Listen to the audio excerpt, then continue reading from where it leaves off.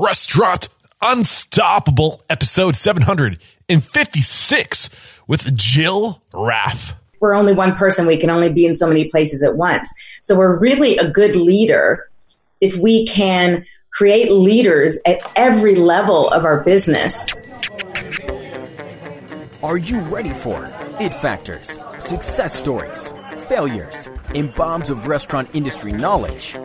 Then, join Eric Cacciatore and today's incredible guest as they share what it takes to become unstoppable. Are you still manually processing your accounts payable? No. You need to be using Plate IQ.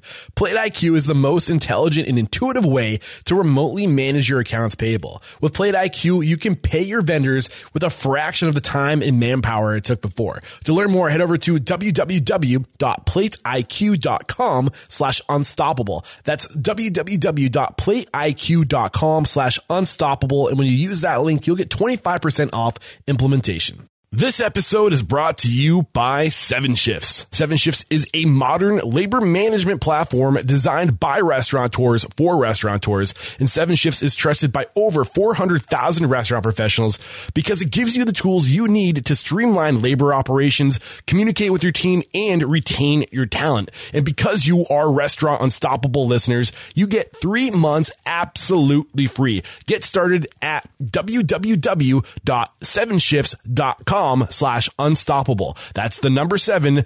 SHIFTS.com/unstoppable to get 3 months of industry leading labor management for free. What are you doing right now? I'll tell you what you're doing if you're in the market for a new POS. You're headed to toasttab.com/unstoppable to set up your own demo, and you're going to find out why it's the most recommended POS on the show by a landslide. Guys, if you use my link, not only will you get the incentives that Toast is offering you by using the link, I'll also share my commission with you. I'll split my commission with you 50-50 after taxes. That's about $2,000.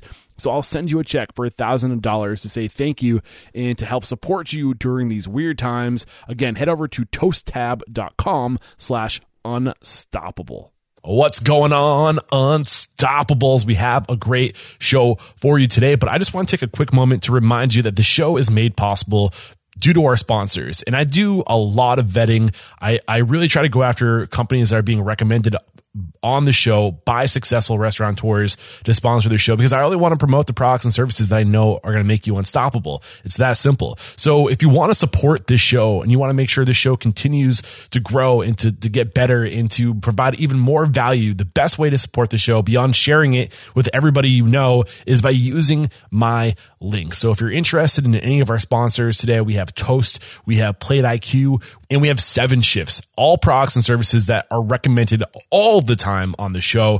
So you know that you're going to be investing in a great asset. Just remember, use my links. You make sure you tell them that Restaurant Unstoppable was what convinced you to go ahead and make that purchase, and you're doing the show a huge favor. My sponsors will continue to sponsor the show, and we'll take this thing to the next level. So today we have Jill Raff joining us. Jill Raff is a customer experience expert, and she came on my radar by way of Jason Sabala, who is the founder of BuzzMill in Austin, Texas. I have a lot of respect for this dude. He's got great energy, and he had nothing but amazing things to say about Jill. So that's why she is here today. That's how she got into our network, and she knows her shit. Today we cover her 3 E's of customer experience. We get into, well, you know what? I'm not going to tell you. I'm going to tease you. Yeah. You're not going to hear this now. You're going to hear this in a couple seconds. So make sure you stick around to the end because I want to let you know how you can connect with Jill. She created a course that's hosted over at Thinkific, and I'll tell you how you can get an amazing deal on that course if you want to dive more into what Jill has to offer. So, all right, that's it for now. Enjoy the show, and we'll talk to you at the end. And with excitement, allow me to introduce to you today's guest. She has over 30 years of experience. She grew up in the restaurant industry. Her parents were the 100th franchisor of McDonald's. So she has incredible experience growing up in an incredible organization. She's a graduate from Le Cordon Bleu Paris. She's worked with USA Today, Food and Wine, Oprah Magazine, and she's also worked with Michelin-starred restaurants. And she's the founder of Jill Raff Group, a leading customer experience strategist. Jill Raff, are you feeling unstoppable today? Oh my gosh, I am feeling incredibly unstoppable. Yes. And so excited to be with you. Thank you and everyone. I'm super excited for you to be here. And I find almost all of my experts through just talking to other industry badasses. Our badass that put you on my radar is Jason Sabala. I really respect that guy. So when he told me I had to connect with you, I absolutely listened. Today, we are here to talk about your 3E model around customer experience and how to really just empower our people is the big takeaway I took. But I don't want to give away too much now. Well, that's your little teaser. So before we dive into your 3E model, let's get that motivational, inspirational ball roll. Let's get that motivational, inspirational ball rolling with a success quote or mantra. What do you got for us? So one of my favorites of today, and I have many, is by a Japanese writer whose name is Ryonosuke Satoru, and I'm sure I'm killing his name. But and what he says is, individually we are one drop, but together we're an ocean. And I absolutely love that for many reasons, but particularly around this topic today, because this is all about collaboration and creating a cohesive team and a family, in fact, that works together. So individually, we're great, but we're just one drop. But when you put all that collective genius together, oh my gosh. Yeah. And really, unstoppable. Yeah. And really, one of the biggest lessons I've learned is that we are hardwired to work in a diverse mix of people. Like we alone, if you put us into the wild, we wouldn't last that long. But together in a tribe, we can go much further. And it's so true. It's in our DNA for sure. A great way to get this thing started. So why don't you just kind of go to like 30,000 feet real quick and just give us the big overview and purpose of today's discussion. Sure. So, I call it my E3 formula, and that is educate plus engage plus entrust. And that equals a happy, loyal customer. Now, happy, loyal customer means for a business owner, your first line customers are your employees. So happy, loyal customers means your happy, loyal employees first. And in turn, they will create happy, loyal customers. I love it. And I mean, I know the plan is to break this down to the 3 E's. Do you want to drop all those 3 E's on us now, or do you want to tease? Yes. No. So you start out with educate. Yep. And educate isn't, well, we'll go into what that means, but it's very important first to educate your people and not just train them. The second one is to engage. And it's all about engagement on every single level, both your employees and your customers. And then thirdly, once you've done the first 2 well, then you need to let them free and entrust them. Let them know you believe in them. And so entrust is the third one. Yeah. And these are foundations, Eric, for a bigger framework I've created called the Inside Out framework, from EX to CX. And so in order for that to happen, you have to have these 3 E's fully established and working well. And then from there, everything can thrive. Yeah, I love it. And we hear all the time on the show when it comes to customer experience, we really, it's everybody, it's relationships, right? And it's you can't have an amazing relationship with each one of your guests, because I'm assuming you have over 150 guests that come to your restaurant, right? But if you can take what you have and give it to your employees, like the education, like the entrusting your employees and just caring about your employees, that will trickle. That all trickles. And I think what's going to happen today is we're really going to dissect what these elements that we can invest, these E's that we can invest into our people, how that really does affect the end user, the consumer, the customer, right? Yeah, 100%. Your people, after all, is your frontline representation of you. And so they are very as much of really you as you are yourself. And as you said, Eric, we're only one person. We can only be in so many places at once. So we're really a good leader if we can create leaders at every level of our business. And they then will be just as good, sometimes better than we are. If we put our egos aside, actually we'll find that sometimes when you've established all these 3 E's well, and people have pride in what they do and pride in their work and being a part of your organization and your brand, they're going to represent you sometimes maybe better even than you can, because they're adding their other personality. Which right? brings us right back to that initial quote that alone we're a drop, but together we're the ocean. And we have to be mindful. And when you engage, I'm getting ahead of us. I'm getting ahead of our conversation. Let's just dive into the first E, education. Break that down. What do we need to know about how to do that well? Sure. So I think the first thing to really recognize is that all of these things together is really a surefire way, and it's a surefire framework to reduce your turnover and create higher productivity. And I know we all want more of that. And, I think starting with educate, the most important thing to realize is that education and training are not synonymous. So they are not the same thing. And a lot of times people replace them, use them, and actually they're very different. And this is how. Training is something that you do when you need to teach them the basic standard operating procedures. When you need to teach them, okay, this system, in a systematic way, we do this when someone comes in, and this is where you're going to find the items that you need, the equipment to do that particular task. So training is very task-oriented. It's about training, functional training, right? Functional skill training. It's like the details, the how-to. Yes, exactly. So the training is the how-to. So before you get to the how-to, you need to make sure that you have the right people on board.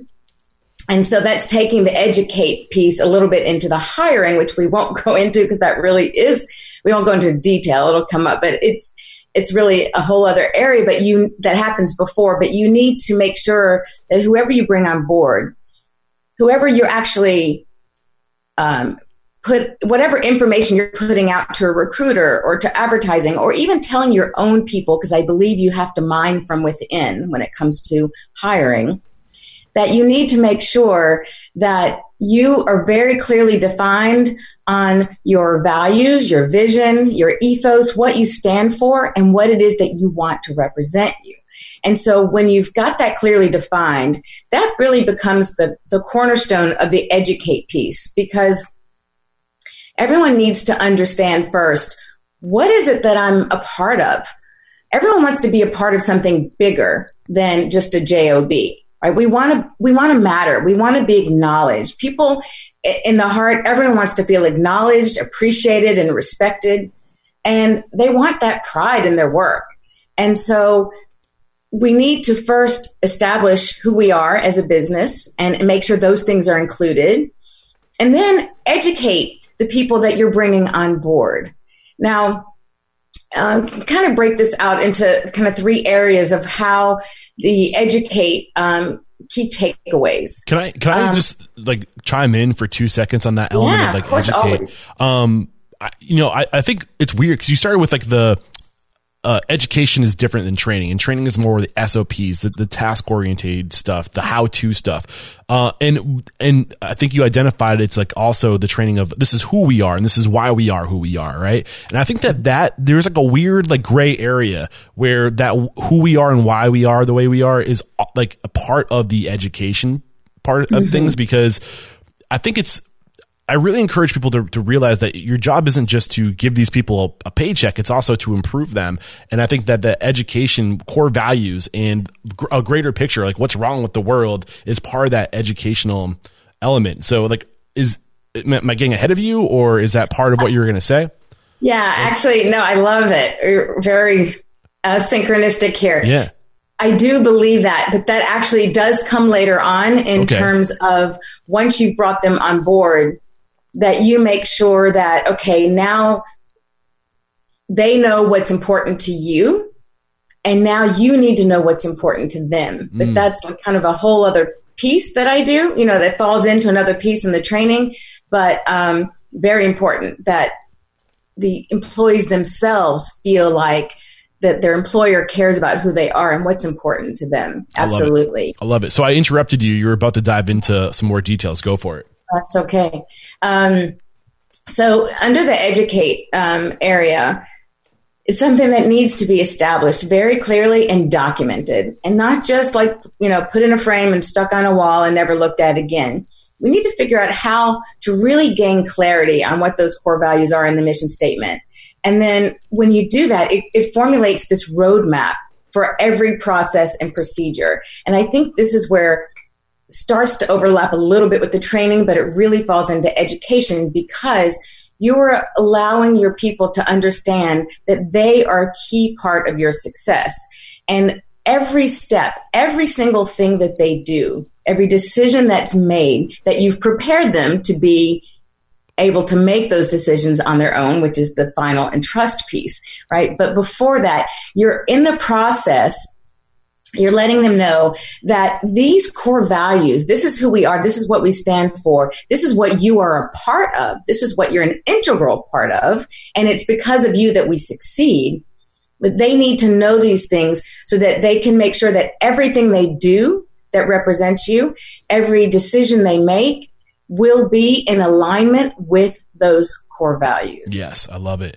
And I don't want to get ahead of you, but when we're talking about education, I think we've covered the training, right? We're not going back to training. We're focused more now on the education. Can you paint the picture of, you've already talked about, it's not just educating people on this is what's in our food, these are your ingredients, this is where the food came from, but it's also teaching people about the business and how the business actually works, and understanding, educating them on how to run their own business if they wanted to someday, so they understand what their role in the business is what I'm absorbing from you. But can you really give us some details of what, what is in the educational package? What are the titles of the documents? What are the things that we need to really be thinking about when it comes to educating our people? So some of that really depends. Every business has to do for themselves, right? There's not a blank template, because every business has its own brand, personality, style, what they want, maybe the language they want to use. Like when you walk into Rudy's, for example, there's a definite brand going on. The way they greet you, the words they use, it's very specific to them. But there are definitely areas that you need to think of, making sure that you hit in terms of, so language, how do you want your people to represent you, and what kind of words do you? Now, you're not going to give them exact scripts, although from my real estate background, so I have a very diverse background, and actually one of the things that I love is pulling together and pulling from strategies from one industry and cross-pollinate them into others, because they definitely work. So, for example, in real estate, they're very big on scripts, especially with the company that I was at for a long time. And they're the number one global brokerage. And so they're very big on scripts. And what I say, though, especially in terms of hospitality in the restaurant industry, it wouldn't hurt for each company to maybe create scripts, because in doing so, you're forcing yourself as the owner to really define who you are through the language that you want people to use. So maybe give them scripts, and then of course they can have leeway. It doesn't have to be exact, but or maybe give them a list of keywords to make sure to say, these are the words that we hit. These are the words that we use to express ourselves, that shows that we're putting you, the customer, first, that we take care of you. Or this is how we support each other. So, someone is assigned a certain area, right, of the room, the dining room, and then something happens and they're gone for a little bit. Maybe they're in the kitchen taking care of, figuring out what's coming up next. And there's dishes that need to be cleaned or water that needs to be filled, whatever it is. As a teammate, you have to define in your education that this is what we do. We work together. So someone else should say, they should know, okay, I see that I'm going to go in and step in, and I'm going to help Eric, because I know Eric right now is in another area, right? Taking care of the table or whatever. Yeah. And I think what is that balance? Because we do hear a lot on the show, you don't want to put your people into a box. You want your people's individual, characteristics to come out. You want them to feel like they have some autonomy. So what is that balance of putting together a script and letting people kind of do their own thing? I think taking the key message of the scripts. So Okay. by saying, a certain expression or a certain phrase, what is it about? What does that phrase mean? What is the feeling that is elicited from that phrase, right? And then maybe you can put it in your own words as long as the end result is the same. So it's about using the same, not necessarily the same word verbatim, but the same language. So you're communicating the same brand, right? And this came up a lot, or not a lot, but it came up deeply in my conversation with Mendocino's Farm, Mario Del Pero, and he talks about every culture. If you not talking about like like culture is culture, right? Societies, countries have culture, right? Cities have culture. But if you look at all cultures, even business culture, everybody has their own language, and the language is a part of that culture, and ritual is a part of that culture. So you have to get people saying the same things, and when you get everybody using the same language, it's so binding, and it creates habits, and it really echoes that culture you're looking to go after. I love that. Yes, 100%.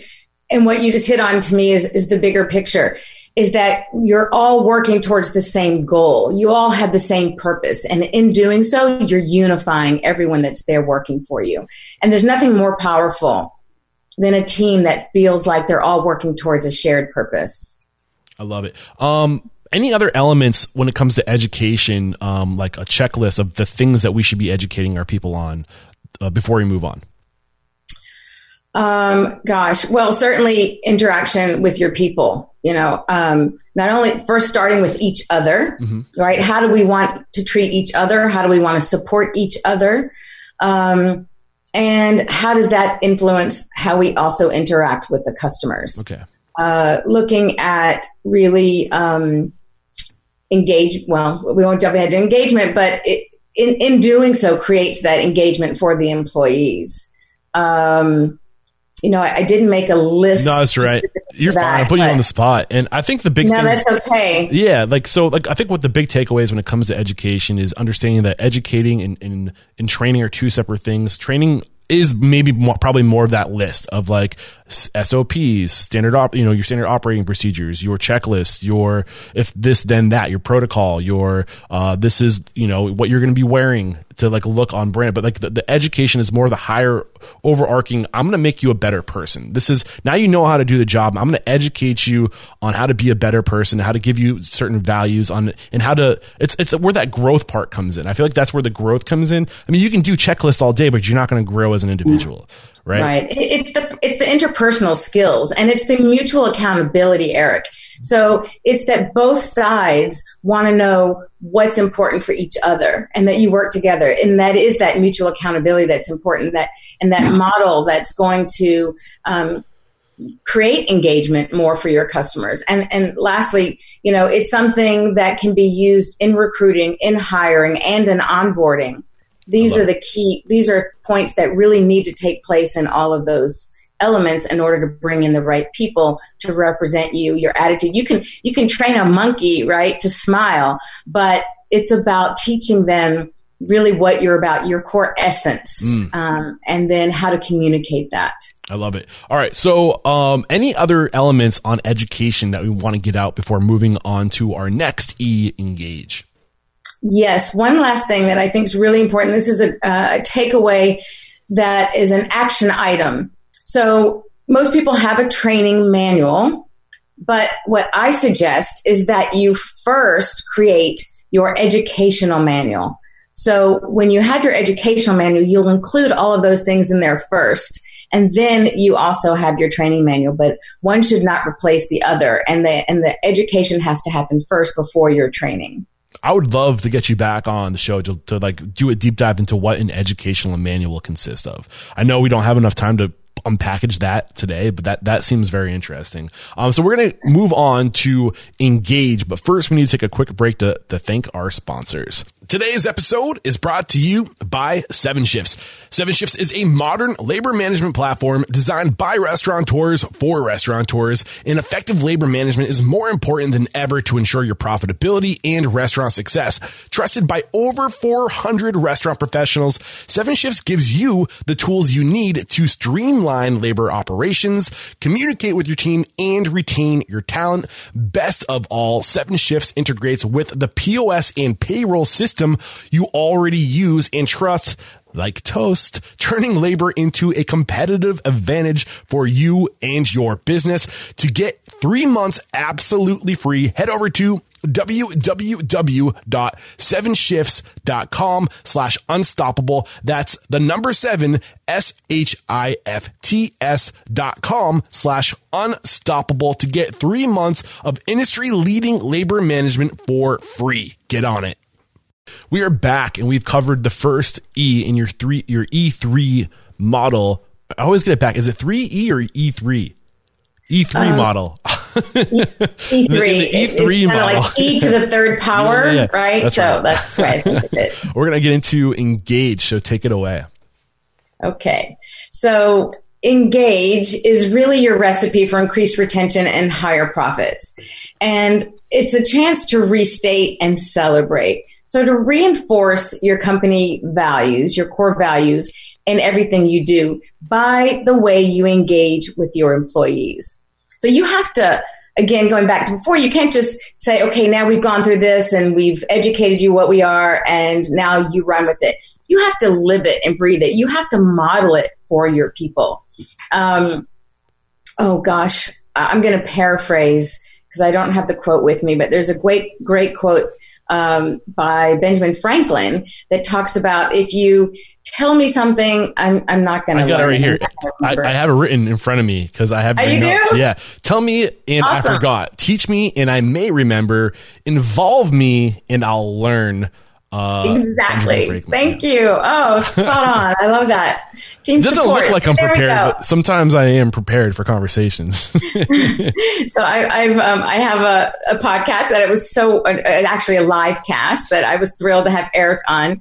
And that's a quote that I use too, because I just love it. And I think it's really important. And it's when you show me, when you model it for me, when you do it next to me, that's where I'm going to learn. And that's where I'm going to have the retention also of behavior, not just employee retention. Yeah. And I honestly think that this is where most owners and operators fall short. They hire a cog in a wheel, and they don't hire a person, and they have this incredible asset in front of them that they don't even know what that asset's capable of doing because they never engage. They never pull back the layers.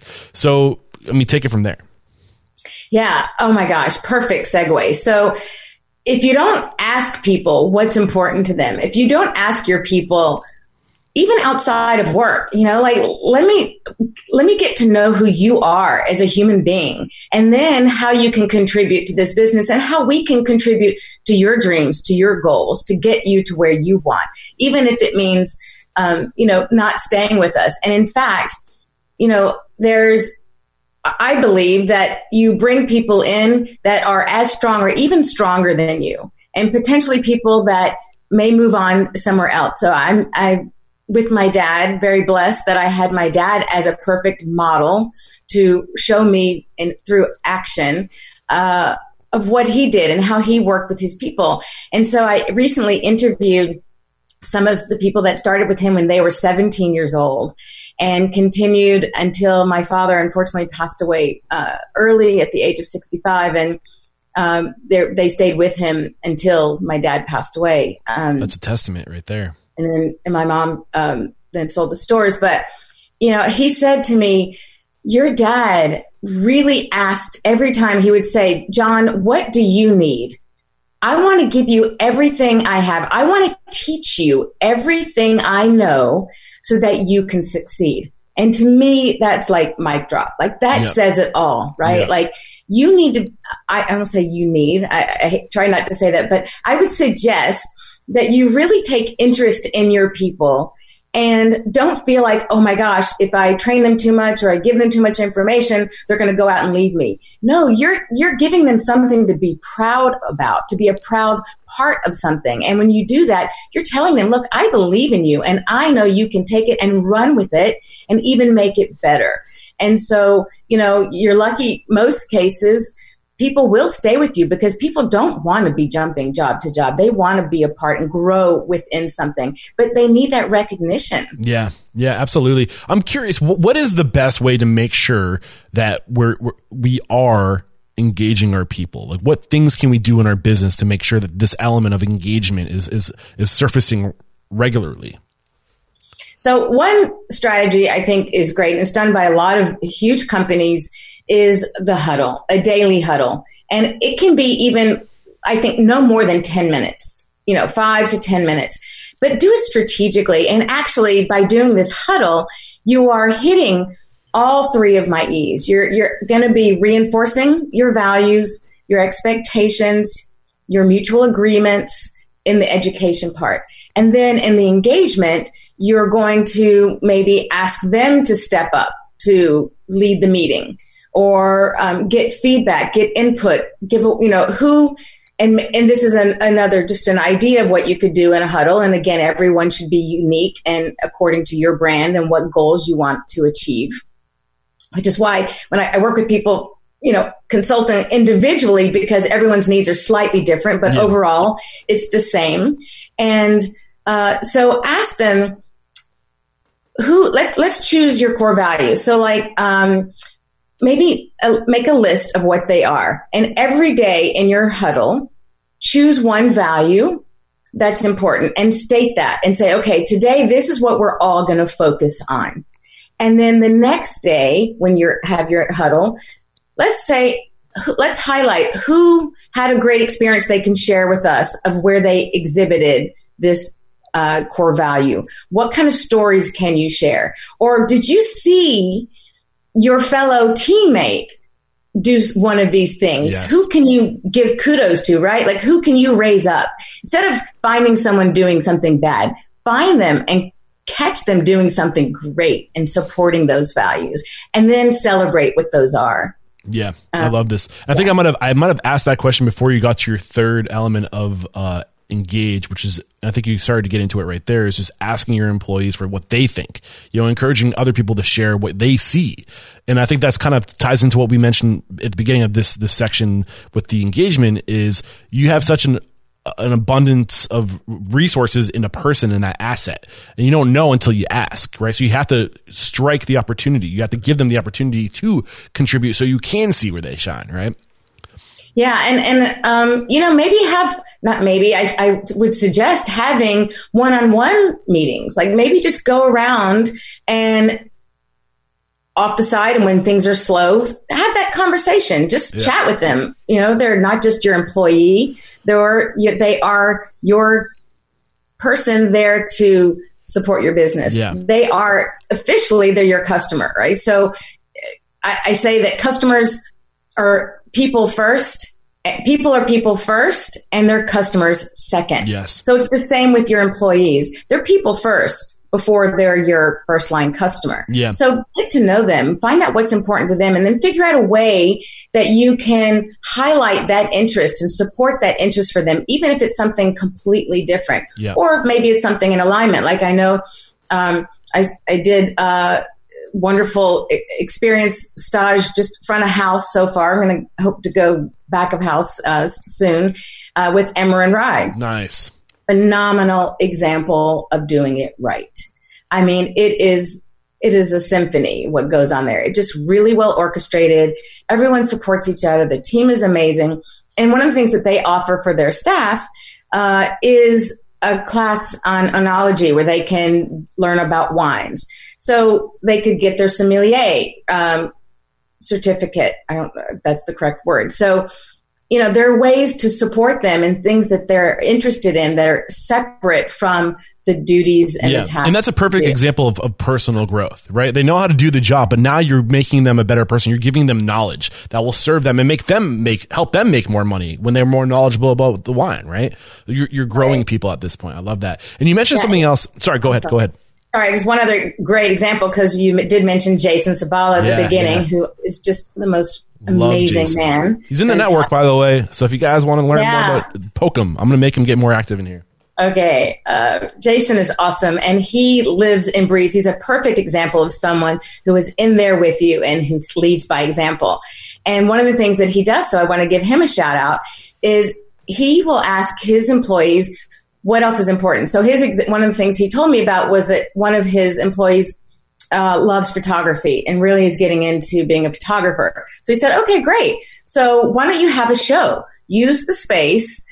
We'll set up a night, whatever it is. You help bring in people for your exhibit. We'll have an opening, and a certain percentage of the bar will go back to you. Nice. Yeah, I mean, right? Like on multiple levels, that is beautiful, because you're supporting their interests. You're helping them learn a bit more business skills, right? Learning how to bring people into an exhibit, to create an event, and then you're actually letting them help and learn. You're letting them benefit financially. It's weird. It's just a perfect model. I love it. And you're giving them an opportunity to build their resume. Now they can put this on their resume and say, this is something I did. I say all the time, your goal in the restaurant is to push people out of your restaurant by giving them the resources they need that they don't need you anymore. But it's magic, because when you make it about them and you give them, when you're trying to get them to get out of your restaurant because they don't need you anymore, it's amazing how they don't leave. It's like the reverse happens. It's that human psychology is kind of crazy, but just knowing that they can leave means they're going to stay. But it's like that rebellious part of us, right? Like, you tell me I can't go, you better believe I'm out of here, right? But if you say, okay, go, I've given you the skills, then they're like, well, no, I've really developed myself here. You've believed in me. You've supported me. Why should I leave? I'm going to grow here. Yeah. And you mentioned it a few times now, but I really would just want to lean into this little bit of information where just acknowledging people for what they're doing right and what they're good at is so important, especially because you think the people we're hiring are between the ages of 15 and on average, 25. And that age, that 10-year gap is when you're just trying to figure out who the hell you are. You have no idea who the hell you are at this point in your life. You don't know what you're good at. You don't know what people say, think about you, and you're trying to figure it out. So if you reinforce people what they're good at and you help them discover who they are, you're literally giving them the data, the information they need to grow as an individual, because we don't know what we're good at. We have to get outside of ourselves. So you have to remind yourself that your job is to help this person figure out who they are and to reinforce what they are good at and help them find their strengths. I think it's so important that when you see somebody doing something good, they are good at something, they have to know, because they might not realize it. Yeah, celebrate. That's the celebrate part. You need to celebrate your people, celebrate those good things. Actually actively look for those great things to celebrate, which builds their esteem, builds their confidence. And when someone comes from a place of confidence, they're unstoppable. Yes. Right? That's where they feel, I've got this. Yeah. I love that this whole conversation is about increasing the experience or improving the experience for your guests. We haven't even talked about guests up to this point. If you guys are noticing the trend here, it's all about your employees. I love it. Anything else around engagement that we need to get out before moving on to your last E in trust? So I'll just say, in terms of the engagement, it is leadership development. What you're doing is creating leaders at all level and providing, the key is to provide those opportunities for all to lead, and really identifying the undiscovered employees' talent. So like you said earlier, really dig deep, notice what they're doing. It might not even be something that they're aware of, but maybe you recognize it, right? We all need someone that sees in us more than we see in ourselves, no matter how confident we are. It's just human nature. And when you have, whether it's a mentor or a coach or your best friend, it doesn't matter, or a colleague, if you have someone there who's able to see your genius, sometimes we're too close to it. We don't see ourselves very well. So give that opportunity to really shine a light on people and build up their confidence within. And you're creating solutions. So when you do this, basically make it about goal-oriented discussions. So don't just have it be, okay, this is what we want and these are the numbers we're shooting for, and don't make it very rote and statistical. Make it goal oriented, but include in that goal the human element, of course, and help them to be positive problem solvers. Let people learn to solve problems. That's where the growth is going to happen. And that is in the engagement. One element came to my mind as you were sharing that. I think that might really help our listeners and those who have attended today. When we do see that somebody has something special, maybe they're a photographer, maybe they love web design, maybe they love creating videos, but whatever it is, how do we compensate them? Additionally, I feel like do you pay them more? How do you work that out? Do you have any advice around how to do that well in a way that we're not taking advantage of them for doing the little extra something?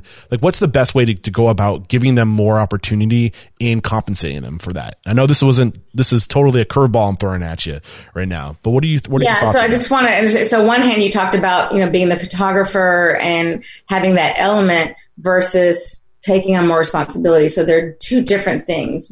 Just clarify for me. I guess when you see that somebody has something special, an asset that they can bring to the team to make the team stronger, to make the team an ocean, right? You can't just expect them to do those things without giving them some further compensation, right? So I guess what's your advice for making sure that you're not just acknowledging them, but you're also doing right by them by compensating them for whatever extra skill they bring to the table? Yeah. Well, you could definitely create incentives for sure, financial incentives. But statistically, what's interesting is that people want incentives that are not always tied to the dollar. And statistically, they show that people are willing to work for less when there's meaning and purpose behind what they do. Now, I'm not suggesting that people should go work for less, but I'm just saying that the dollar isn't the almighty end all. Yes, we all need money. Praise isn't going to go pay for our food at the grocery store. I get that. But I think there's a balance. And again, it's kind of a hard thing to say as a blanket statement. I think you have to look at what it is. And maybe if there's so much more, then maybe they get a raise. Maybe the position changes and their responsibility level changes. And when that responsibility level changes, then of course you match that with the financial, advantage as well. So okay. Kind of a tough one. And, and it's true for customers as well. I'm sorry. 86% of customers will pay more for a better experience. Yeah. Well, I mean, if they not only are good at this thing, but they enjoy this thing, now you're giving them an excuse. Instead of doing side work, they might be able to go, that is their side work now. Instead of polishing silverware, I need to go take photos of tonight's special. You know what I'm saying? Like that becomes your side work. So you maybe incorporate it into their specific job description or whatever.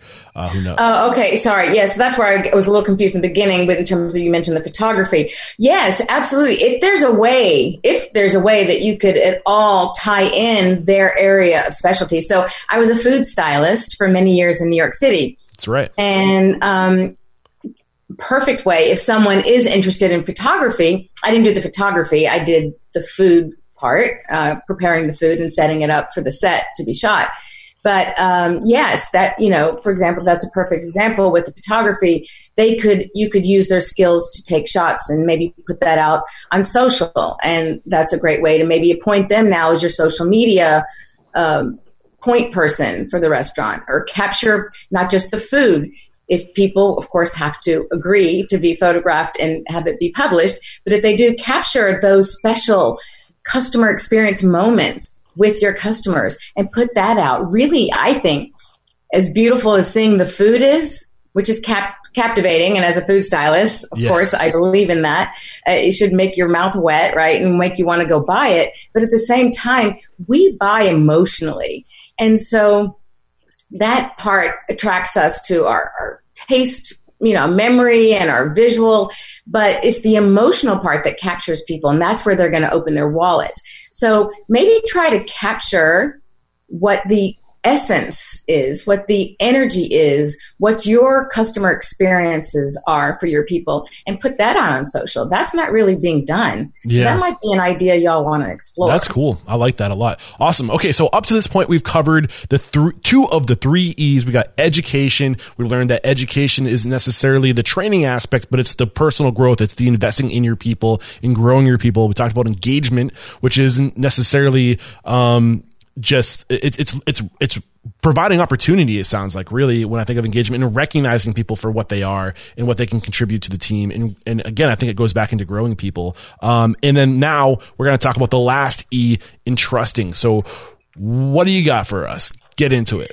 So trust will set you free, literally and figuratively. So when you have done those first steps well, and now you've got solid leaders at every level, now is your time to set them free and say, I know you've got me. I got you, and I know you've got me. And so trust that they're going to do a good job and that they're going to represent you well. Now, granted, we're all human. Things might go sideways here and there, but that's okay, because that's human, and it's how you fix the problem that's important, not the problem itself. And again, how you fix the problem should be something that you have established much earlier on how these things are taken care of. So that would be, for example, Eric, one piece of the list, right? How to handle objections, how to handle things when they go wrong. And then you've already taught your people those things. So now you can entrust that they're going to make the right decisions and choices, and that you're actually giving them the power. And this is what's so key. By entrusting in someone, you are giving them the power to use their own decision-making skills based on their education and training to make the right choice and to make the right decision and make sure that the customer is done right. Like, you're going to fix whatever it is, whether it doesn't have to be even negative, but certainly if something goes wrong, that you can fix that, or even in creating that great experience from the start. Yeah, there's this great book out there called The Speed of Trust. It's written by Stephen R. Covey's son. I don't know. It's Stephen Covey. I can't remember the middle initial. I think it's another Stephen. I don't know, but it's a great book. And it's all about the speed of trust and the power of trust. And when you build your people up and when you trust them to make, because like you said, you've empowered them, you've given them, you've educated them, you've given them the training, you've given them the education, and you're saying, you're here because I trust you, and I know that you have the skills you need to handle the situation well. And I love what you mentioned there, the significance of when things go wrong, you don't correct the person, you correct the process. You recognize that this went wrong because I didn't set you up to do it right. And I think that's huge. Do you want to unpackage that a little bit more?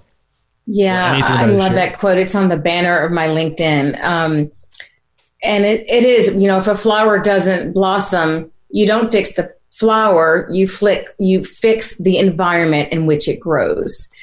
And so if your employee messes up and isn't doing well repeatedly, not just once, but if you start to see a chain of the same types of mistakes, who does that fall on?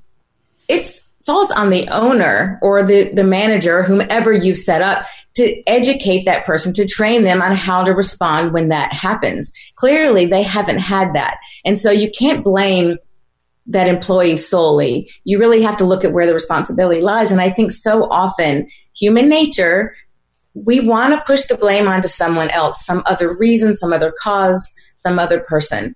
And I think we will all grow humanly as individually if we stop. And when that happens, even if it's a discussion with a friend or a family member, stop and just say, what part of that do I own? Where does the responsibility lie? And so I love that. And I think that really underlies what's going on here, because in order to feel like you can really then trust people, you have to have done your job well from the beginning.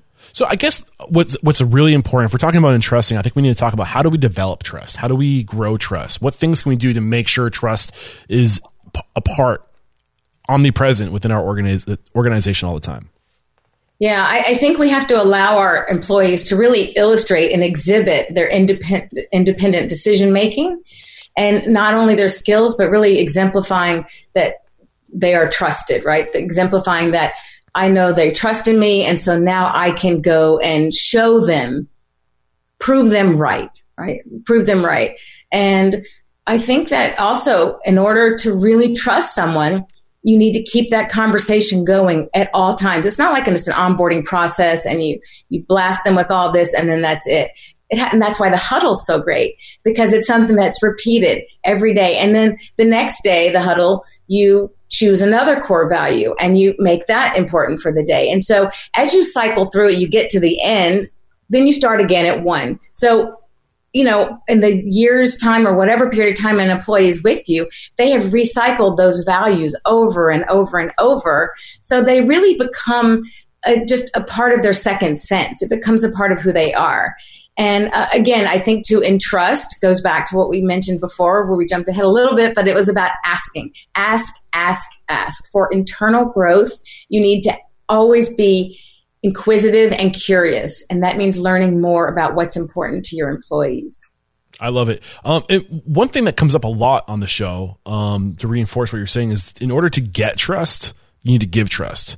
People will never trust you if you don't trust them. So if you have an issue with trust, you really got to look in the mirror. You got to be like, well, am I really showing them that I trust them? Is it coming out of my mouth? Is it being expressed with my body language? And like, do I genuinely, sincerely trust this person? Because if you don't give it, you won't get it. Absolutely.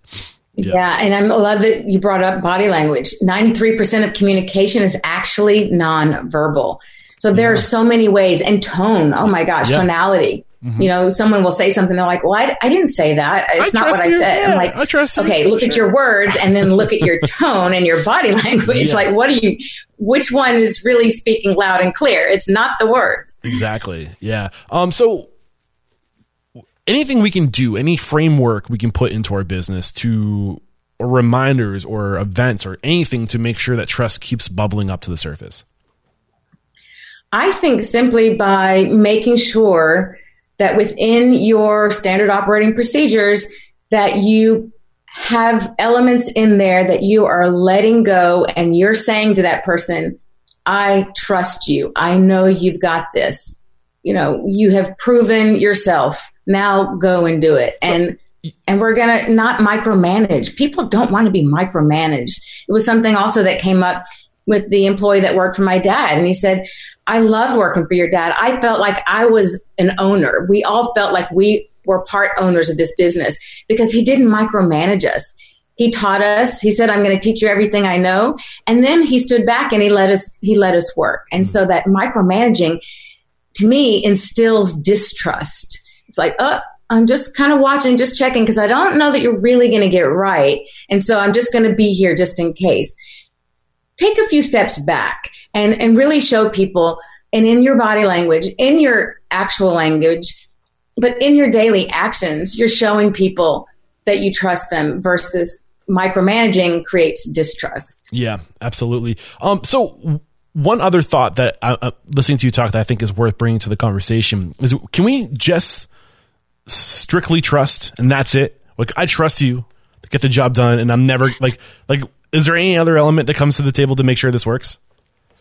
Yes, accountability, 100%. Yeah, I'm not, thank you for saying that. I want to clarify. I am not saying, okay, now we trust you. Now we're never looking back and we're never going to hold you accountable. No, trustability goes hand in hand with accountability. Trustability goes with accountability. I love that. I thought you just made up you combined the two words for a second. That would be good. Yeah. But like in the very beginning, in the hiring and the education piece, you've already established that there's a mutual agreement and there's a mutual expectation.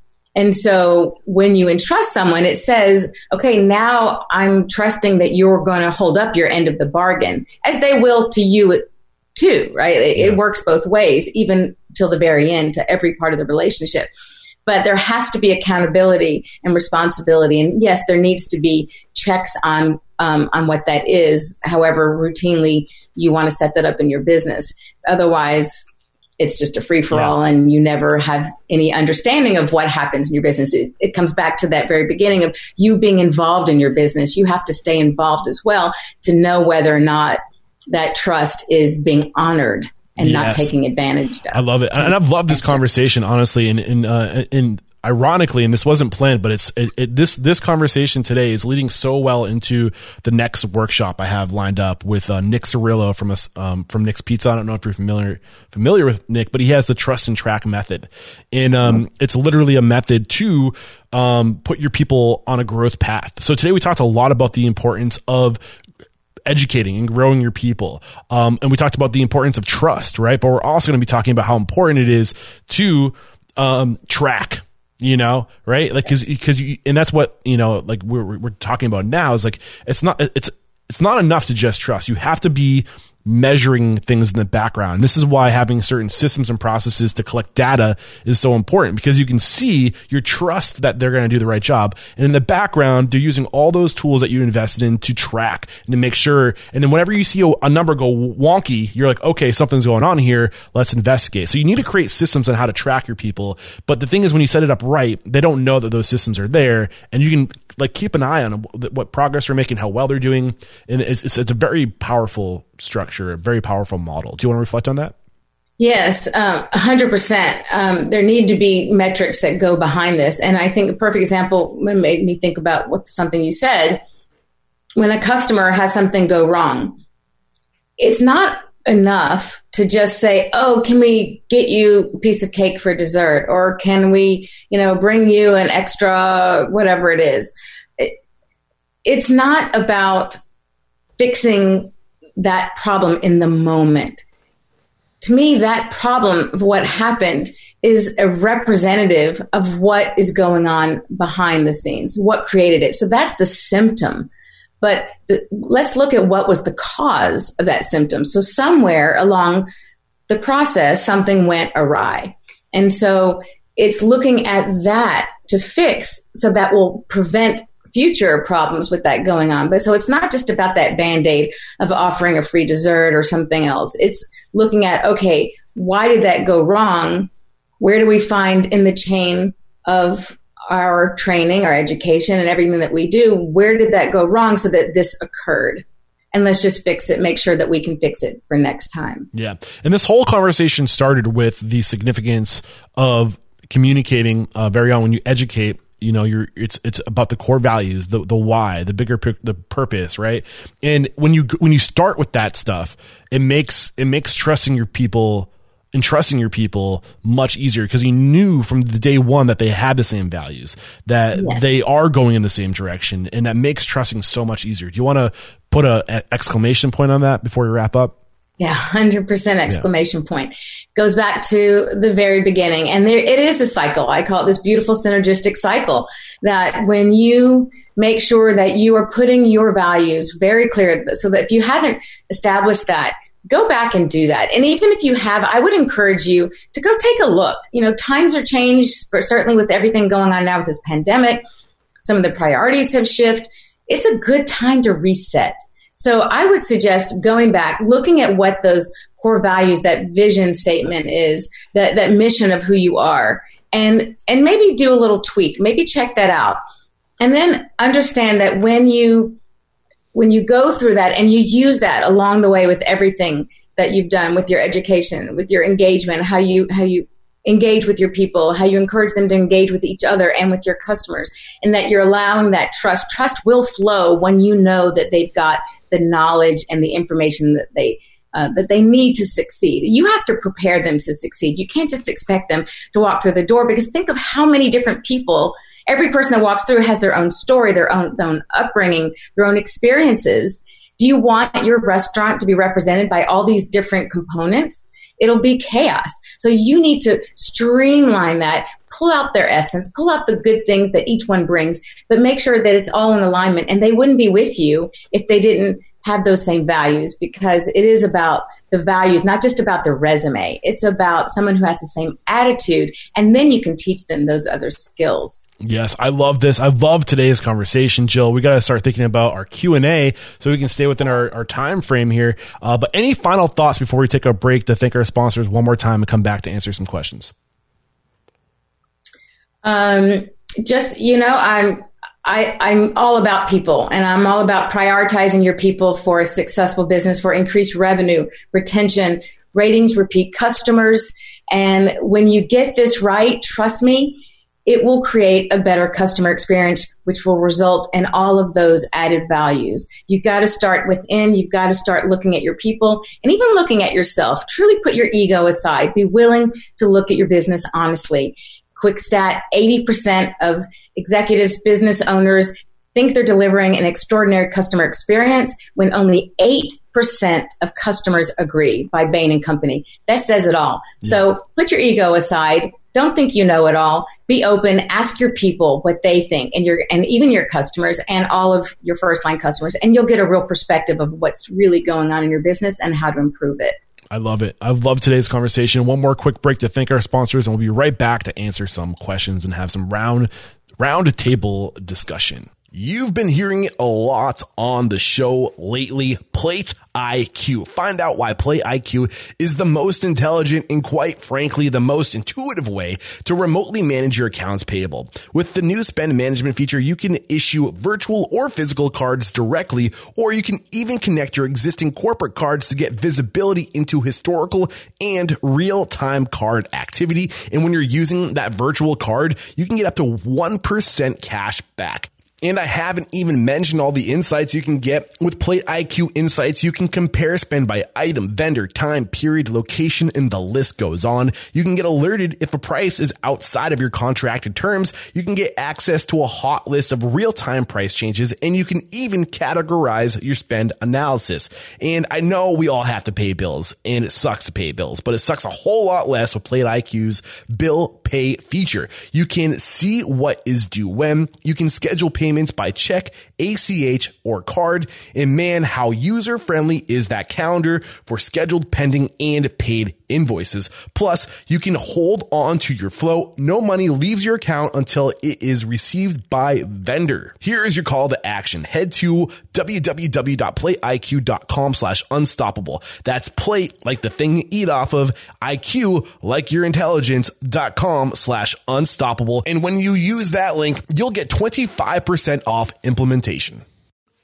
Head over to toasttab.com/unstoppable to find out why Toast POS is the #1 recommended POS on the show by a landslide. So there's a bunch of reasons why Toast is being recommended on the show, but I'm finding the most common reason is because of their customer support. And now, while I don't think you'll need their customer support all the time, when that Friday night rolls around and there is a question you have and you're busy, you're going to wish you were able to get right into that customer support, and they will be there for you. The other reason why Toast is always being recommended on the show is because of how many other platforms integrate with Toast. So you can literally marry all the technologies in your company together. They'll work together. They integrate together, and you can turn on these additional features as you need them. It's like flipping a switch. It's that easy. So that's why I love Toast. That's why my guests love Toast. And again, if you want to learn more, head over to toasttab.com/unstoppable. And when you use that link, I'll send you a check for $1,000 when you become a customer. And we're back. And the first question, I saw, Greg, you had your hand up. Did you want me to unmute your mic real quick? I'm going to unmute your mic. Yeah, so I was definitely excited about this workshop here, because I'm admittedly terrible at 90% of what you're talking about today, and trying to improve upon it. So we are a newer business, and we're just starting to hire our first employees. I know that, developing the education manual could be a whole workshop in and of itself. But as we're just starting to hire our first few people, what advice or tips would you have on really kind of getting a baseline of what kind of education we want to be providing, and the methods of that educating? Do you have, first of all, thank you, and thanks for hanging around for the questions. Greg, do you have already established kind of what your core values, your vision, what sets you apart, what really speaks to who you are? That is a continuing process. I don't have it in, fully in writing, and, Eric and I have talked about it a number of times. It's something I'm continuing to work on. So I would start with that. Okay. That's first and foremost. There's no way you can bring someone on that's going to be in alignment if you aren't even clear on it. Without clarity, you're not going to be able to bring in clarity, right? And then they're not going to be able to deliver that clear message to your people. Yeah. So I would definitely start with that. And then once you have that established, what avenues are you taking and looking for employees? So the employees that I have hired have been there's a couple people that I've had personal relationships with had reached out to me when we were looking to hire, and one person who's actually a customer who was interested in working here, which is always, those are obviously great people to get because they believe in what you're doing. They've been a customer. Exactly. Wow. That's the best compliment you could have. Kudos to you on that. That's fantastic. I have one additional. Did you want to? Oh, go ahead. I had one additional thought for you, Greg. And when it comes to like getting your core values, it's scary to do that because you're literally putting who you are on paper, and then once it's there, you just defined who you are, and it's like I feel like there's a lot of pressure to do that, right? Because that's what you have to commit yourself to for the rest of your life. Once you said this is who I am, but and Jill's shaking her head right now, but that's the thing. Just get something down because people change, you change, and don't let it be as intimidating as you think it is. Just what do you know to be true about yourself? What do you believe in? What's the word I'm looking for? Integrity. Like, I think most of us can. Do you believe in doing what you say you should do? Like, following through? Like, there's going to be some obvious things that come to your mind. Just get those down. And that's your foundation. And then know that you can change them over time. Yeah, you definitely can change them. And I would encourage you to really dig deep. So integrity, it's one of my key words, honestly. For me, integrity is everything. But what does that mean? Right? It's such a general word. How does it exemplify itself? How is it exhibited in actions, in behaviors? How will your customers or even your other employees, how will they feel that integrity in you? What does it look like? So I would encourage you to start at a high level, choose maybe certain keywords or phrases that are important to you, but then go deeper to say, what does that look like? What does it feel like? What does it smell like? How is it going to be exhibited? How is someone going to feel it on the receiving end? Like, you have to go to that level, I think, because otherwise you're going to have the same words as everybody else, and no one's going to just be able to say, oh, I know. I'm sorry. What's your business, Greg? So my business is called the Jewish Deli. We do New York style bagels and breakfast and lunch sandwiches. Love it. Yeah. I need to check you out for sure. I moved here from New York, and I'm Jewish. Okay. So I miss all that good food. Oh, yeah. That's why we do it. We got to get you on Fat Belly so you can send your bagels all over the country. Yeah, exactly. Go ahead. Yeah. So I would encourage you to really figure out, why would someone want to come to you then? When someone reads that, or they're going to say like, oh, oh my God, I just went blank. Jewish, what's it called? Jewish Deli. Jewish Deli. That's Jewish Deli. That's not like, Bruegger's or something else, right? Like, what's going to really define you? Now, granted, there's going to be a lot of overlap, but there should be some things that you really feel like when people walk in, just like I mentioned with Rudy's or with Mighty Fine Burgers, like, you just know there's a certain energy you're going to walk into. There's the physical space, of course, but even with that, if you take the physical space away, so just quick example, I love this, and it's actually in my talk because it's so powerful. When I walked into Mighty Fine, I love the energy. I feel it even when I first walk in, but I see all the smiling, happy employees. I mean, you just can tell. And I get up to the front and I order, and as I'm looking for my wallet to pay, she says to me, so how you doing today? And I say, I'm great, thank you. How are you? And she answers, I'm mighty fine. So, okay, it's hokey, but it made me laugh. It made me smile. And I thought, with my background from where I'm coming from, the first thing I thought of, she was educated on what's important for that company to convey to their customers. She was trained on a cute, clever way of responding it, reinforcing their brand while connecting with their people. I love it. Brilliant. Awesome stuff. Greg, are your answers or your questions answered, or should we move to Jason? Yeah, just one follow. Would you ever see, would it make sense to have different values? They would likely overlap, but different values for how you are engaging customers versus the values that you're using to gauge your employees? Like what you're presenting to them? Because I would think there could potentially be, some values that you want your employees to share with you wouldn't necessarily be ones that you're going to be communicating to a customer. So I'd have to dig deeper to understand exactly what that means. And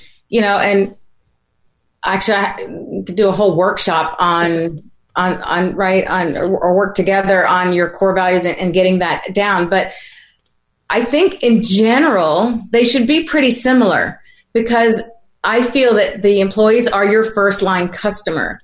And so you're going to be treating them the way you want your employees to treat your customers. And so it's about how you treat your people in general. So I think from that perspective, a lot of it really does overlap, but it sounds like there's something more specific that you're thinking of that I would have to hear more to really understand how to more appropriately answer.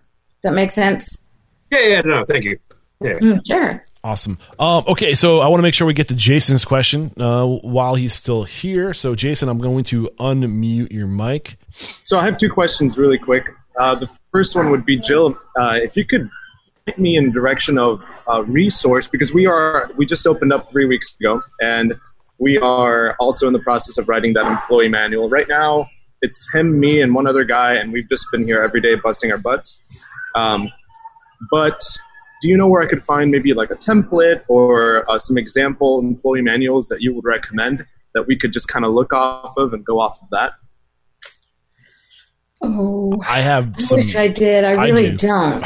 Do you, Eric, other than Googling? Restaurantowner.com is an incredible resource. Restaurantowner.com? Yeah. Any template that you're like, I need this template, they probably have it. And I'm not going to compete with restaurantowner.com when it comes to templates. Like, that's their sector. And I'm the guy who knows a guy, and Jim Lab and his team over there are doing a great job. So restaurantowner.com. And I can spend, I think I got some. I'll check on that. I just wanted to see if you maybe had something. I might be able to help you out with a special link to get you some kind of discount too. So, I'm with them already. I'm already connected with them. Yeah. I'm pretty sure they have an operations manual template if you haven't looked for it yet. Have you looked for it?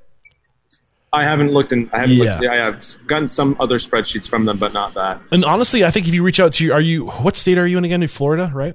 Florida. Yep. So if you reach out to your state restaurant association, I don't know if you remember with that, but they probably have a template too. And if anybody's listening to this, like, one of the things I'd love to do within the network is start to develop a resource center where people just, if they have one, if you're listening to this and you have a manual or like a template, share it with us. Make sure we know where it came from so we're not getting in trouble. But I'd love to start that library too. So I'm just super visual, so it's always helpful to have something to compare to. Yeah. I'm very visual as well. And I would just encourage you with any template that you use, that you make it your own, that you tweak it, that you add it, that you put your personal, especially with operational manual, you're going to have to make it your own anyway. But I would encourage you to think about, when I hear operational manual, I think of SOPs, of a functional manual, right? Yeah, but you're just probably looking for a checklist of the things you need to make sure you're making sure you're covering all the areas, right? Because it's not intuitive. So I get what you're saying. Yeah. And Greg, you in what you just said, Jill, kind of reminded me of what Greg was talking about earlier with the core values. There are so many. Go out there and just go to like websites of restaurants and operations you like. A lot of them list their core values right there. You can steal them too. If they resonate with you and you agree, that's a good foundation. And then, like what Jill said, over time, make them your own. Tweak them to put your brand, your stank on it. Yeah, that's a great idea. And I know for me, as you can probably see what's happened in this conversation, I love working together as a collaborative team and working with others and having these conversations collaboratively. You brainstorm, and one idea triggers another idea, which triggers another idea. And so you've gotten, from A to Z, where ordinarily you would just go to A to C, right? So look at others, take some of the things that they have, but when you make your own mix of those, and then you intersperse ones that you know to be true for who you are, then you've come up with something unique. You're not just copying others. You're not just living into others. You've taken that as a framework and made it your own. No one's reinventing the wheel, let's face it, right? Yeah. It's just putting your own personal stamp and your brand on it. All artists were once thieves or something like that? Like, what's that? All artists were once thieves, or all artists are thieves. Like, you got to steal a little bit of something and make it your own, right? We all need we're inspired from something. Exactly. An idea, I come from a design background. I went to Parsons School of Design, and something that was, foreign to me in the beginning, but I realized I needed to go to museums. I needed to listen to music. I needed to look to other artists just to give me the language to understand those tools that then you use to create your own, right? You have to know, you can't, sometimes if you don't know the questions to ask, you don't know enough to know the questions to ask, right? So instead, go around, look from others and say, oh, that really resonates with me. So I'm going to take that piece from here. And oh, that is exactly who we are. I love that part, but the rest of it, not so much. And so I would accumulate all these different pieces. And like an artist, like a musician, like anyone, it is learning and growing with who we are based on our exposure to other ideas and things that maybe are not even in alignment. I would suggest you go beyond what may be just in alignment. Look at things that are contrary to your usual thinking and ask yourself, well, why do I see a conflict in that? What is it that's different? And in doing so, I think you become even more honed and more sharply focused on understanding then your position and what it is and why. I love it. This has been a great conversation. Thank you so much, Jill. Thank you, Greg and Jason, for your questions. And some folks had some comments. And there seems to be a lot of interest around an educational manual, Jill. So I don't know if you have that put together yet, or maybe we can collaborate on that for a future workshop. But I hear you guys, and I just want to say thank you. Go ahead, Jill. I think Cora is raising her hand. Oh, Cora, I'll come to you real quick.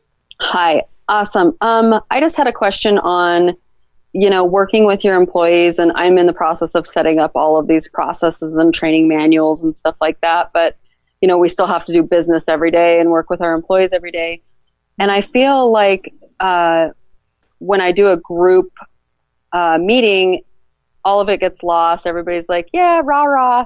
And then do you suggest usually just working one-on-one with employees first, and then as you reflecting back and kind of going back to your handbook, or do you have a way to more engage that it actually gets followed through with the whole group setting? So when you start out, is there any one-on-one, or is it just always group? No, there's one-on-one. Again, going back to I'm getting in the process of putting all those procedures and things in place, but and realizing that really taking the time to be specific on a lot more things. Mm-hmm. But I just feel like when I'm trying to bring in the core values and everything, and what the business really should mean to all of us, and pointing out the good things, everybody's great in that meeting, and then within 2 days it's back to the same way it was. And that's human nature, because there's a lot of moving parts. There are a lot of things going on, which is why I feel that actually those core values need to be taught even before they're working for you. So when you had that first conversation with them, they should already be sensing and feeling what your culture is, what your values are. Like with Disney, right? If you have any engagement, any interaction with Disney, you're going to feel Disney's brand every single place. So I would say when starting with that, even before you bring people in, so that they already know, and that also allows you to only hire people who are in alignment with that. And then 100%, there needs to be one-on-one. That person needs to feel like they're just not thrown into a big group, and that they don't really matter because they're just one part of a group. You need to have that. I would suggest you have that one-on-one and really get to know them, because also, how are you going to get to know who they are, what they can contribute to your team if they're just immediately part of a group? So have those one-on-ones. Make sure that they're aware of your values, what they are. You learn what's their values, what's important to them. Come to a mutual agreement and a written agreement as well, so that you have something to then go back to as accountability. Now, it sounds like the daily huddle would be something that would work beautifully for you, because then it's something that's reminding them every single day to stay on task. And it's not something that they hear once and then it's gone. And are they just hearing it, Cora, or are they seeing it play out day to day in their work? So that would be a challenge to your management to make sure that every employee is also feeling and experiencing what it is they're supposed to live up to, that it's also being exhibited to them. Does that make sense? Mm-hmm. I just want to chime in and just add on to that. It's a visual. I mean, I was a commercial pilot, so it's a visual that really helps me. But what you're experiencing drift happens to everybody. Like, and that's why we write these things down. That's why we write our vision down, our core value down, because we're going to drift. And that vision, that core value, all those things, that's your center line, and it's your reference point. So when you start to drift, you can get back on center line. And it's totally natural, but that's why everybody does it. And that's why Danny Myers says constant gentle pressure. You're gonna drift. There's a million different ways to look at it. Your job is just to recenter. When you notice things are off center, put it back in the center. And that's why we write these things down, so we have that reference point.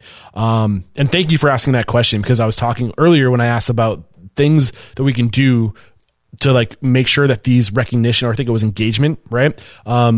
Daily huddles, and also like annual reviews is another time to really get to know and engage your people. So taking the time to sit down with every one of your employees, and blocking time for it, is super critical.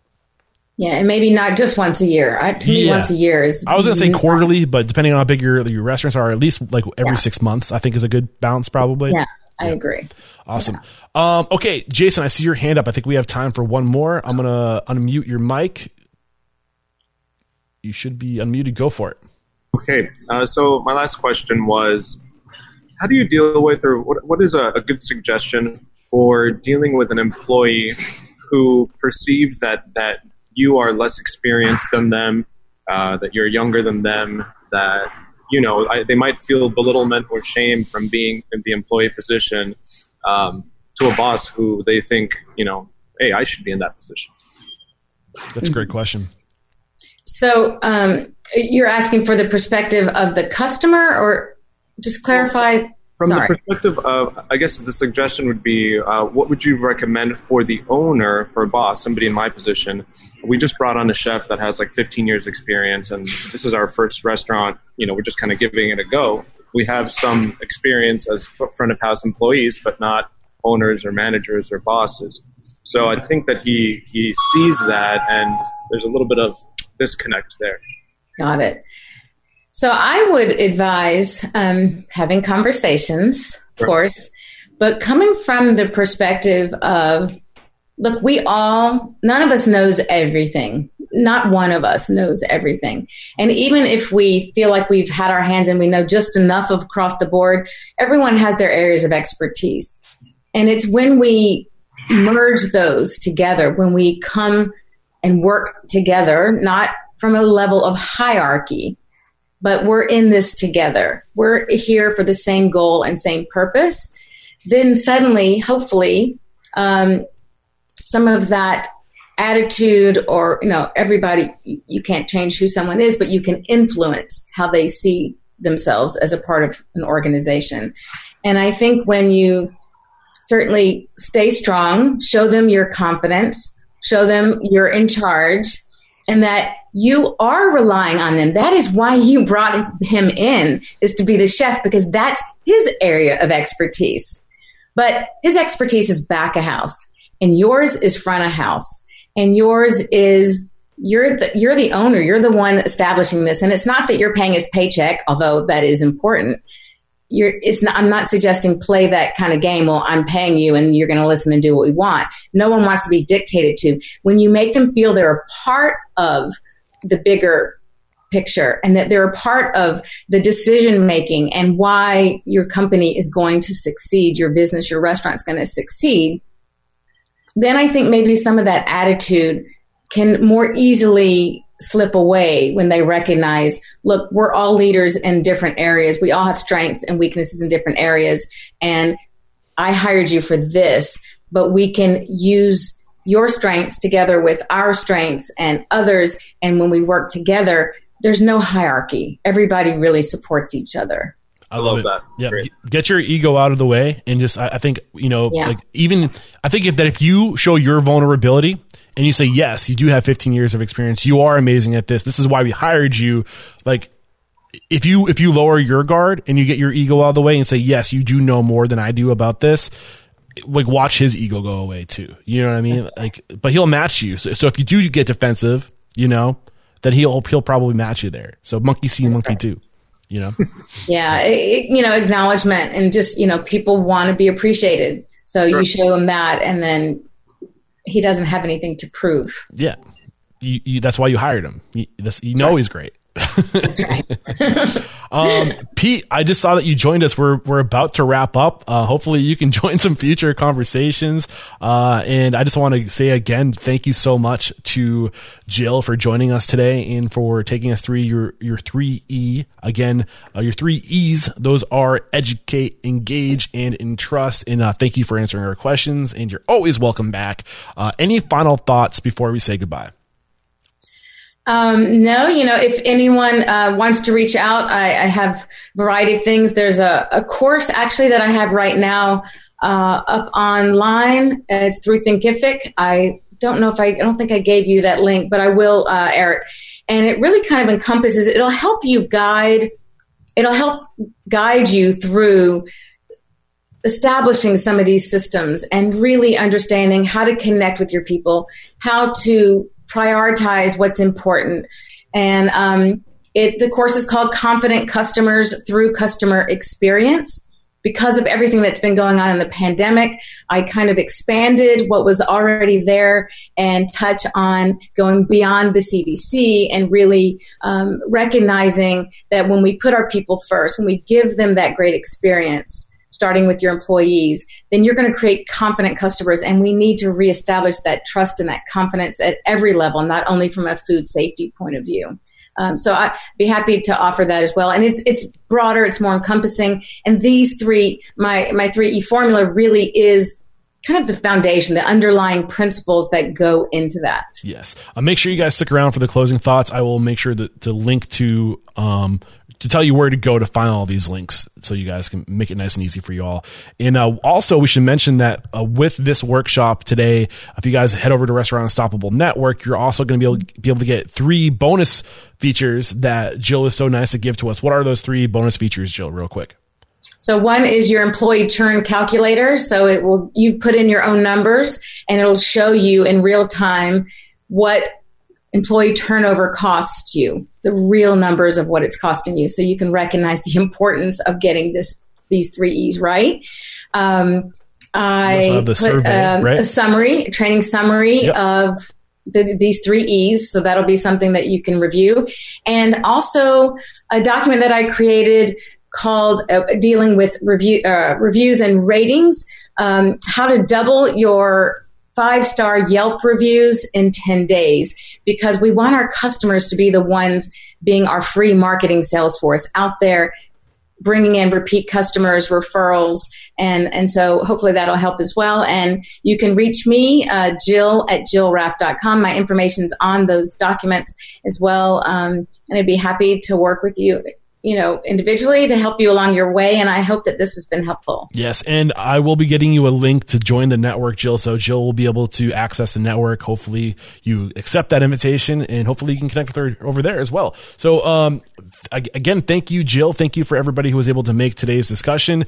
Thank you for those bonuses. And again, stick around for the closing thoughts. I'll be sure to direct you guys where to go to get everything that was discussed today. And I guess this is where we say, Jill, there is no questioning. You are unstoppable. Thank you. There we go. Another episode wrapped up here at Restaurant Unstoppable. Jill Raff, thanks again for coming on the show and sharing your expertise and your mentorship, your wisdom. It was great. Again, those 3 E's are educate, engage, and entrust. And I love when I have people on the show who are considered industry experts, the best of the best, sharing and repeating lessons that we're getting organically through the show on just, taking care of your people. I think really that's what today's show was all about. Pretty straightforward. Educate your people. Make sure that they're learning, they're growing as a person. Engage them. Show them that you care. Show them that they're a person. Show them that you see them. Show them that they're loved. And then entrust. You can't get trust until you give trust. You can't.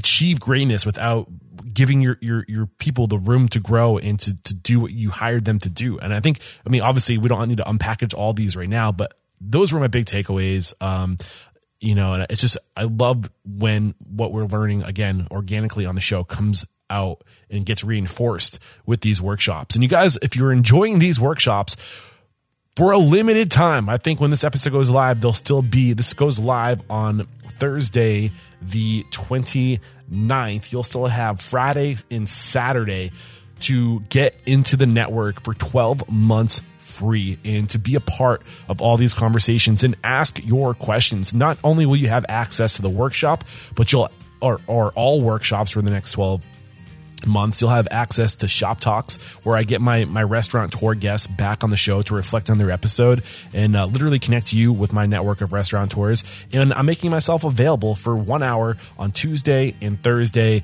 just to be there for you, to talk and to help guide you and make decisions and brainstorm, me and whoever else decides to show up.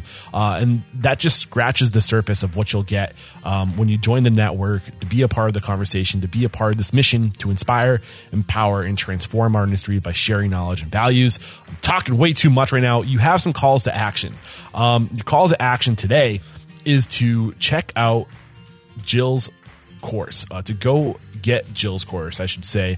She's hosting it over at Thinkific. If you go to www.jillraffgroup.think, like the think, thinking with the thing on your head, ific, like this is terrific, thinkific.com/collections, you'll find the course listed right there. It's called Confident Customers Through Customer Experience, and that's valued at $997. But because you are Restaurant Unstoppable listeners and you're in the network, you got to be in the network to capitalize on these opportunities. If you're in the network, you can get that for $400.97, and there's no kickback coming back to me. I'm paying. I want you guys, to have that savings, and this is my way of saying thank you for joining the network. So again, if you head over, actually, you know what? The best thing for you to do is probably to head to restaurantunstoppable.com/756.